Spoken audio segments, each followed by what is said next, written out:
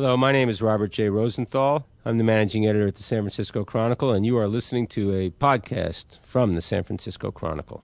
Hi, I'm Tim Goodman, and welcome to another installment of the TV Talk Machine. Today's guest is Conan O'Brien, one of our ongoing interviews with people in the business.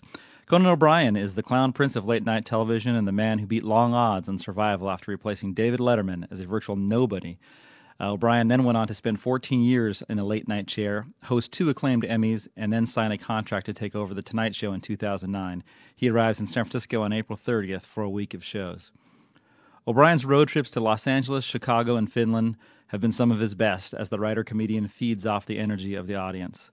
But his brand of absurdist comedy plays well no matter where, and O'Brien's tape segments, and he'll do a bunch of them set in San Francisco, Silicon Valley, and the wine country, are consistently hilarious. Just before his much-anticipated visit to San Francisco, O'Brien joined me in this podcast. He talks about our great city, a few things he has planned, why doing a roadshow invigorates the comedy, and later gets into what he'll do different when he takes over The Tonight Show in 2009, and how disappointed he was that NBC killed Andy Barker P.I., the sitcom he developed with former sidekick Andy Richter. But first, O'Brien reveals he spent a special day in the city by the bay. Hey, you had a birthday. Yes, I did. April Actually, 18th. I celebrated it in San Francisco. Did you? Yep. What were We you were doing? there a couple of days ago just shooting remote pieces for our week there. Yes. Because we like to have pieces where you really see me in and around, where you'll see me in and around San Francisco. And do you know what I mean? We don't want it to be, it's a late night with Conan O'Brien from the Orpheum Theater in San Francisco. But other than that, it's a regular episode. Right, exactly. You got to do your pieces. We got to do our pieces, so we went and shot a few things. Excellent. My birthday was on the 18th. What'd you do? So we went to a restaurant, which now I can't remember the name of. It was in a hotel. Mm-hmm. The 5th floor? No. There's a ton of restaurants and hotels. You walk into it was deceptive because I felt like we were walking into a Radisson. The next thing I knew, we were in a beautiful, a little too fancy for my taste. I just wanted to go get pizza. Ah. But some nervous producer said, "It's Conan. It's his birthday. We got to do something big." So the next thing I knew, we were getting like little tasting samples. It was a very nice restaurant, but I was so tired that I fell asleep, I think, halfway through the meal. Oh, well, it's a good town. It's a good food town for that It's kind a of thing. great food town. The last night we were there, we went to Pizza Orgasmica. Have you ever heard of that? Yes. Uh-huh. It was great. Just a pitcher of beer. Turned out the waitress had the same birthday I did. Really? So we're getting married now. Beautiful. And you can get 2 wives in San Francisco. It's true. Gavin we're Newsom move said to that is Salt okay. Lake. We're going to shoot it up for HBO. It's going to be good. My birthday's April 22nd, just yesterday. Well, guess what? My sister, who lives in San Rafael, just had her second baby yesterday on your birthday. Wow. So Another it's all tourist. coming together. In a way, you're my sister's baby. I've always felt that way. Yeah. Her name's Grace. So you and Grace Garvey share a birthday. Nice. She's not married to Steve Garvey, right? She is, yeah. Okay. She is married to Steve Garvey. She's a big baseball fan. Exactly. Well, that's great. 30 years that's great. junior, but, Yes. So a lot of tourists in that family. Yeah. Oh, yeah. It's good. April's a big month. Now there are. We're slowly getting. I'm in Aries. Is that right? Yeah. What are you? I'm right at the cutoff. You're on the cusp, I think. I'm a cusp. Taurus. I'm the bull. I'm a Taurus ascending. You're a bull with a descending testicle. I'm sorry. That didn't happen. Let's forget this has ever been recorded. Exactly. Well, April is an interesting month. It's a big month, not a cruel month for you, because you were originally signed, I think it was April 25th, 1993. Yeah. By Lorne. It was a crazy time. I remembered I was writing on The Simpsons. I went to the audition. I auditioned. I was very loose at the audition because I thought I have no chance of getting this. Right. So you're never going to have a better audition than when you shouldn't be there. Right. In the first place. And and then there was this period of a few days of waiting around to hear from the network what was going to happen. And I remembered I had a birthday party at my apartment in Los Angeles, and my friends all came over, and I remember sitting in the stairwell with all my friends thinking, I have no idea what's going to happen. I think at the time the rumor was that I might get a shot at the 1:30 slot because I had had a very good audition. But I think I had heard that Gary Shandling was going to host the 12:30. I remember hearing that at the time. So I remember thinking that's what was going to happen. Right. And then it was just a few days later that I was at The Simpsons, and I got a phone call that said, you're it. Tag, you're it. That was a life-changing phone call for you. Yes. Yes, it was. It really did feel like a giant steel door came down and landed partially on my toe. But, yeah, I remember it's like BC and AD kind of feels like this huge cataclysmic event, and there was my life before that, and then after that. And I'm still figuring it out. Yeah, well, it's been a crazy ride. I mean, it's a funny thing because there's so much has been written and done about those early days and how difficult they were, and you even yourself once joked at the TV press tour that you had sort of been on a 24-hour renewal policy with NBC. Yeah. Yeah, they had an egg timer hanging on a rope in Burbank. Right. And then you've come a long way because not only did the show take off when they let it be, it just sort of took off, and you were able to sort of put your stamp on it, and you got more comfortable, and things took off, and you've obviously found a loyal and dedicated audience. And your humor, which is unlike a lot of things on television, found a crowd, and you took off. Now look at you now. I mean, here we are. In 2009, you were slated to take over for Jay Leno. Mm-hmm. You did the Emmys twice. I loved the first and the second one, and I'm not trying to suck up. I loved them both. No, I actually liked the second one better. When I did the first one, when I signed up to do the second one, people said you shouldn't do it because your first one was really good. But I actually got to work with Bob Newhart on the second one. And make that film at the top where I got to run through all the different shows, which was one of my favorite things I've ever done. I got to work with Steve Carell, and I got to work with Kiefer Sutherland, and I think my favorite moment was running onto the set of House and having him diagnose me. Right, that was great. Being a girl, you are a woman, aren't you? And so those are things that I just occasionally think, oh yeah, I got to work with Hugh Laurie on the set of House. I'll never forget that. That was great. And people forget that Hugh Laurie is in England. He's a comic actor. He's a comic genius. I was talking to him about that. And I said to him, I said, this is a compliment, but I was sitting in the makeup chair getting ready to do it, and when we had met, and I said, I can't reconcile you with your character on the Blackadder. I said, and that's a compliment. I mean, so many actors make their whole career is just pretty much doing the same thing over and over and over and over again. Right. And here's this guy who, I mean, you can show me Blackadder footage and House on side-by-side screens, and I can't reconcile that it's the same actor. Yeah, it's unbelievable. It's crazy. I think he's demented. He's a real chameleon. I mean, he's great in his dramatic stuff and obviously on House and in other things. And even when he does something sort of light, sort of the milquetoast dad on Stuart Little, completely different than you'd ever recognize him in any of his British humor. Right. But this is not a podcast about Hugh Laurie, of course. That'll be next week. It should be. I think my point is it should be a Hugh Laurie podcast because it's better we focus on our energies on him. Exactly. Well, tell me what you know about San Francisco. Well, your annual rainfall is 640 cubic inches. Your gross national product is grain, primarily. You export grain. You're surrounded on all 6 sides by water, the Indian Ocean. Right. There are 9 bridges in San Francisco, all of which connect, which is why no one can ever get anywhere. And the city was founded, I believe, in the late 1950s by Fred McMurray. That's pretty much what my research has told me. Although so you were on Wikipedia. My assistant is not. Yeah, those are all recent revisions to the Wikipedia site on San Francisco, which is why I got an F on my book report. Yeah, great food, amazing food. One of the reasons that we're, been seriously happy about coming to San Francisco for a while, and we've actually been talking about it for years, is that in the comedy community, San Francisco is fabled as a great comedy audience town. Absolutely. And friends of mine like Dana Carvey have been saying for years you should do the show in San Francisco. And I think he really means do Late Night with Conan O'Brien from San Francisco, right. Which because it's this sort of perfect storm of enthusiastic but smart and somewhat discerning but generous, and you mix all that together, and you get an audience that should go for the masturbating bear. Absolutely. It's perfect on all fronts. We're excited about that, and then whenever we get to go on the road, we don't get to do it that often, but when we do, it's really fun for us. It's like we become kids again, and you're taking a trip. You pack your little bag, you put your teddy bear in there, you get to fly in an airplane. Stewardess is nice to you. gives you a cookie. We get that same sort of, hey, we're going on a trip feeling.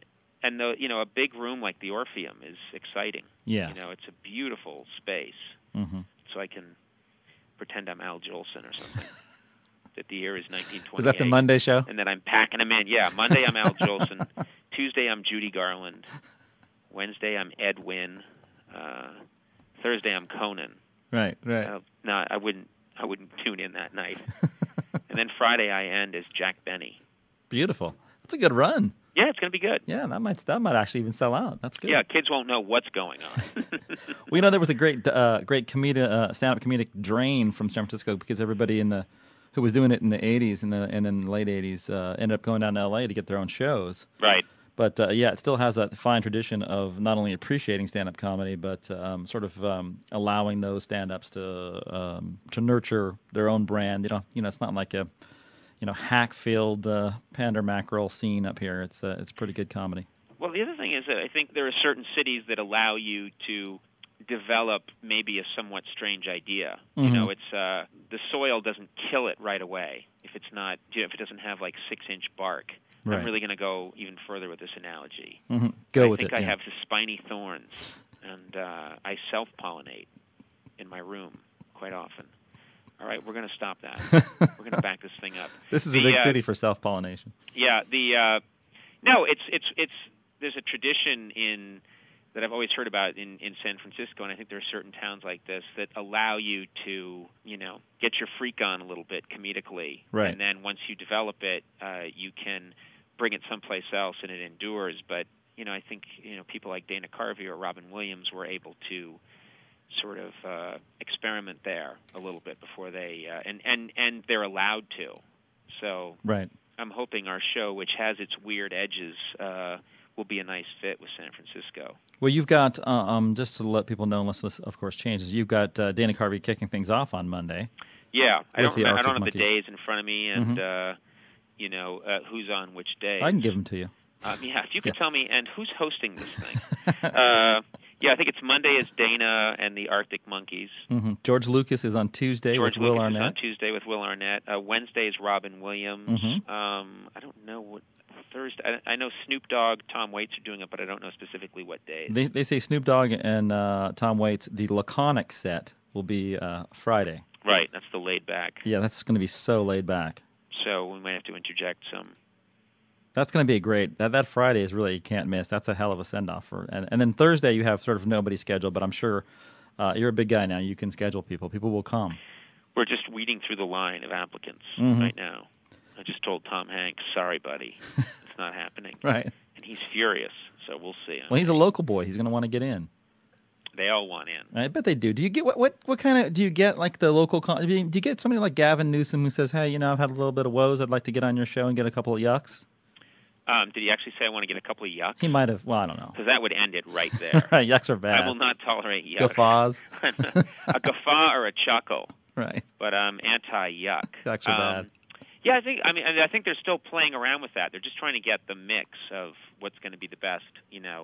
Those are sort of the names we've announced, and then there are all these people in the wings that we're sort of trying to figure out what's going to be the best blend overall during the week. And how much of a say? Obviously you can do whatever you want, but how much of a say are you actively involved in, like saying, hey, I'd like to see so and so on the show that night in this city?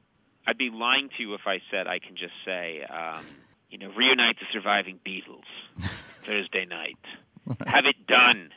I'm going to the 21 Club now, and I'm not to be disturbed. Right. It's not quite like that. obviously, you're working around people's schedules and things like that. But yeah, it's nice. Sometimes I'll have an idea, or I'll have a wish list, and then some people are able to do it, and then some people are shooting a movie, or they despise you. One of those reasons. Right. So they're not. Everyone in show business is obsessed with themselves, and they're all busy doing their own thing. And because I'm obsessed with myself, I tend to think sometimes, wow, I'm going to San Francisco. This is a big deal for me. I bet everybody's excited.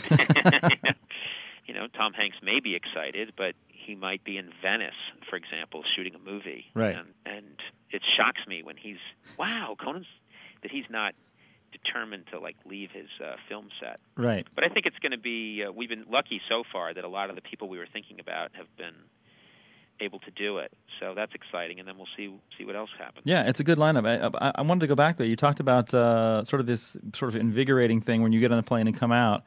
What is it about going on the road trip? Because your shows from when you are on the road are, different in their funniness. I don't really know how to get to that. You know what it is? It's just you're feeding off. I mean, I don't know if we did a week of shows in Chicago last year, and there was just this energy. There was like 5,000 people a night packed into this space, and everybody in the city was trying to get to the shows, and people were lined up around, city blocks trying to get in.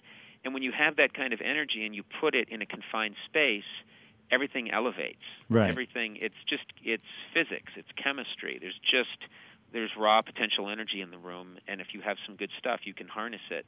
And that's not to say that we don't get energy in our studio in 6A, but there everybody knows that this is business as usual. And so they're excited, but it's 200 people in a room, and you have high highs, but there's something about, we're coming to San Francisco, we've never done this before, God knows we may never be back, this is it. Right. You know what I mean? Right. And when we announced that we were coming, I think 3 days later, I asked our ticket coordinator, how's it going? And she said that, Lisa Blair, and she said that we had something like 85,000 ticket requests or something. Yeah, it's I thought, crazy. That's good. Yeah. And they're all coming. Yes, they're all coming, which the fire marshal's not happy about. I told people they could sit on top of each other. Right. But and when I was there last week, a couple days ago, shooting pieces in and around the city, every time I went and bought a coffee, especially if the person was on the younger side, anywhere I went where I wanted to buy a coffee or, grab a muffin or some hair product, if there was a younger person there, they said, I've been trying to get, they're very aware. Right. They say, I'm trying to get tickets. My friends and I went online. One of my friends got a ticket, but none of the, it's sort of like Willy Wonka and the golden ticket. It is that. Believe me, I've been hearing from people. So that's exciting because you think this is enthusiasm and energy is something that I don't care what you're doing, especially in comedy, though, that can elevate everybody's game. We get excited, and we want everyone to see really good shows. Right. And we don't want to just phone it in. We want them to be, shows that people remember and are excited about and talk about later. And because that's, at the end of the day, that's what this is all really about. I've for a long time believed that I'll be happy if through some twist of fate someone runs off with the $32,000 I've saved over the years. Right. I'll still be happy if young people are coming up to me when I'm in my 60s and saying, I saw you play the Orpheum in San Francisco back in, 07. Right. And you were the bee's knees, That and they got some yucks out of it. Yeah, we got some big yucks out of it, I tell you, fella. Let's go get a Moxie and talk about it. It's an event for us, too. Right. We should be, I've been doing this for 14 years, and you'd think that I'd be jaded at this point, but it's exciting to me. Yeah, I was just going to say, is that something that we talked about the audience a little bit, but does it sort of jolt you out of your comfort zone when you come out and do this? Yeah, in a good way. Yeah, in a good way, you don't quite know what to expect, and it's a very different kind of show than, there's so much about the late night program that we shoot at 12:35 here in New York City that's about quieter moments and awkward pauses. Do you know what I mean? Right. And this is quite different. This is like being shot out of a cannon over Snake River. This is more of it's big moves, and there's almost a big, colorful gymnastic quality to the whole thing. It's a spectacle. But at the end of the week, are you kind of like gassed? You think, oh, wow, I'm drained. Let's get back to the studio. No, I'll tell you exactly what happened last year as we got back from Chicago, and it was so invigorating and exciting. I walked out, and I did my show on a Monday here in the studio, and, after I did the show, I just thought I had bombed. I remember saying to the producer and the head writer, what happened out there? We bombed. We had nothing. Right. They said, what are you talking about? You got laughs throughout. I had all my settings had changed. Right. I had to completely recalibrate my settings because they got thrown out of whack. I got used to the sound of 5,000 people roaring their approval, and suddenly there are 200 people in the room. And so they could be laughing their asses off, and I would still stare at them coldly and say, what's wrong? What do you want from me? This is all I've got. So it was my own fault. So we're going to really encourage the San Francisco crowd to just sit on their hands. Yes, exactly. We'll tell them that. But no, yeah, without wear giving... berets and snap their fingers when they approve of something. Right. We're going to lower the expectations. When you came out, though, not to give too much away, because obviously it's all going to be taped in that part. Did you go to some cool places, and what did you see? And I did. I mean, one of my favorite things is I went up. We did a bunch of different remotes in and around the city, but one thing we did was we spent a day just going in and around San Francisco and visiting the different sites, and that was where we have one special surprise in that segment, but that I don't want to give away. But other than that, it was mostly just a travelogue. It was Conan in and around the city, and one of the things that I really enjoyed was I went up Coit Tower. Yes. With my camera crew, and we get to the top of Coit Tower, and we had a pretty unobtrusive cameraman. You know, you couldn't really, and it was just me and a cameraman and my head writer, and we get up there in Coit Tower, and it's all these tourists who've just come up, and if you've been to the top, there's not a lot of room up there, so there were about 12 people, maybe less, maybe 10 people looking out the window of Coit Tower and just quietly talking to themselves and taking pictures and stuff. And so I just said, all right, people, let's begin, tour of Coit Tower. And everyone turned around attentively and just listened, and suddenly I was an authority figure, because who pretends to give a tour? So I just started spewing all this incredible nonsense about Coit Tower and going on and on and on. And it got more and more absurd. And I don't know anything about Coit Tower, but it went on and on and on. But I was amazed at how many people, I think there were like people from Germany and people from, St. Louis, and they were sitting and kind of, some of them were like, oh, yeah, wait a minute, it's that guy, hold on. But other people were just listening, like, oh, really? So Coit Tower used to store ham gravy in the 1950s, And that was really fun, because I swear to God, someone... And then my favorite moment is at the end, someone came up to me and said, by the way, I want you to know I'm from Finland. And I was living there when you came and visited, so I thought, what's it like for this guy? Who, the last time he was at the airport in Finland, there were thousands of people turning out to see Conan O'Brien, and then he finally comes to San Francisco to get away from it all. And he's in Coit Tower and suddenly hears, all right, the tour's about to begin, and Conan O'Brien's there. Babbling. It's like, this man is ruining my life. You know what? But of course, he could be the only guy who got tickets in Finland and in San Francisco. Yeah. He might come to the show. Yeah, he does. I think I have to marry him. That's a double whammy. Now, you were executive producer and co-creator of Andy Barker, PI. Yeah. And you might have seen that I was a huge fan of that show. Yes, which I very much appreciate. Yeah. And I'm annoyed. Yeah, well, it annoyed us mainly because I pretty much called NBC on this, and they admitted that, we didn't really promote it. I guess they had an internal division about what to do about the show, and so their compromise was not to do anything. Right. So I said to them later on, you sort of half promoted it the first week, and then you pulled all promotion immediately when it did the same number that any show does in that time slot. Right. It didn't underperform or, other shows that would be in that exact, it kind of held on to its lead-in, and it just was, it's hard to grow anything at NBC right now. And then you removed all promotion completely, and they said, yeah, I know. It's like, all right, well, what have we learned here? We've learned that, if you put a show on and don't really tell that many people about it and let it sit there, you can kill it. Right. And they're like, which I think we knew. I mean, I don't like to, it's not, God knows, I'm the poster child for good fortune, in television. I've had pretty much all my dreams come true, getting to do this show, and so I don't like to sit around and bitch about these things, but I thought Andy Richter and John Groff, I think that cast and those writers did a brilliant job, and unfortunately, had situation been a little different at NBC, things could have been different for that show. Right. I think if NBC was, because NBC was shocked by the critical response to the show.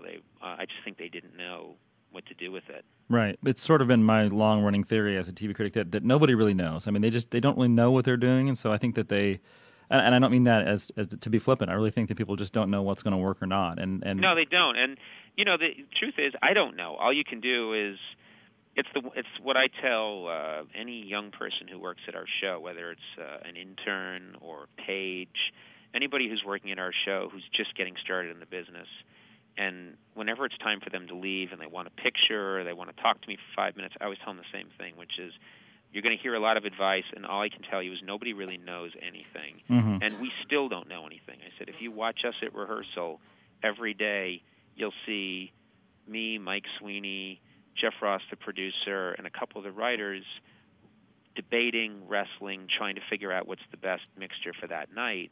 But we don't really know. Do you know what I mean? Right. And I don't know. I couldn't stand up and tell people, Andy Barker, if you really promote it, will become the biggest show of all time.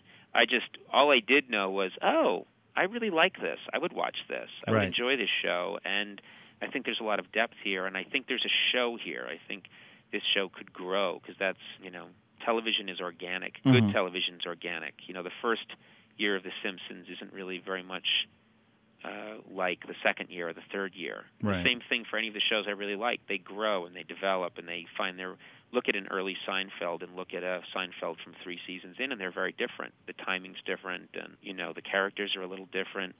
And I think that could have happened with this show, but I think this time around we won't find out. Yeah, I mean, to me, it was one of the most, as we wind down into May, it's one of the most frustrating things of the whole season, because it was I think it was funny on a lot of different levels, and it was a show that, given some promotion, which they didn't give it at all, No, I couldn't find it. Unbelievable. I work at the network, and I never quite knew, I would forget that it was on, because I'd be watching for the hour beforehand, and I wouldn't see any, even like an hour and a half before the show, or in the hour before the show, you wouldn't see anything, and then suddenly I saw a snipe run across the screen, like Andy Barker in 30 seconds,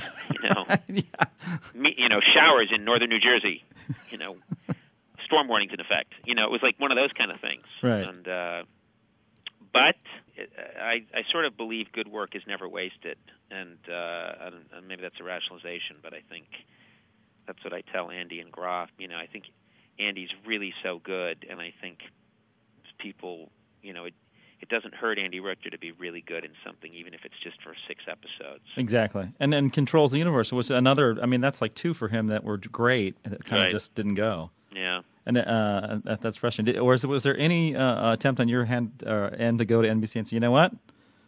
If you don't start promoting this show, I'm not going to do The Tonight Show in 2009. That's exactly what I said.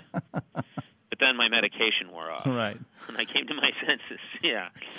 No, that contract's signed. Yeah, that contract is signed, and it's to me it's a great thing. And you've got 2 high-profile gigs on the Emmys, and you certainly bring your own kind of humor, which I think will be interesting going into 2009. Are you excited about that? Yeah, I am. I'm very excited about it. Yeah. No worries, or? Well, I'm constantly, I'm a neurotic mess deep down inside, but that's always been the case. Right. That was me in 4th grade. So my level of concern and worry never changes. One of the things that I made peace with was, by the time that switch happens, I'll have been doing the late night show for 16 years, and it'll be about 3,000 hours of shows. And I've really tried hard on every show to do a good one. Right. And I think that it's going to feel like the natural time to move on. Do you know what I mean? Exactly. And so if I've been doing the late night show for just a few years and had to make a transition like this, I could see feeling this is weird, this is too soon, you know what I mean? Right. But I'll never wake up in the middle of the night and thinking I should have done that late night show for a 17th year. That really would have been the corker. That would have been the capper to the whole thing. And the Tonight Show, it's just I'm in awe of that franchise. Yeah, that really is the seed.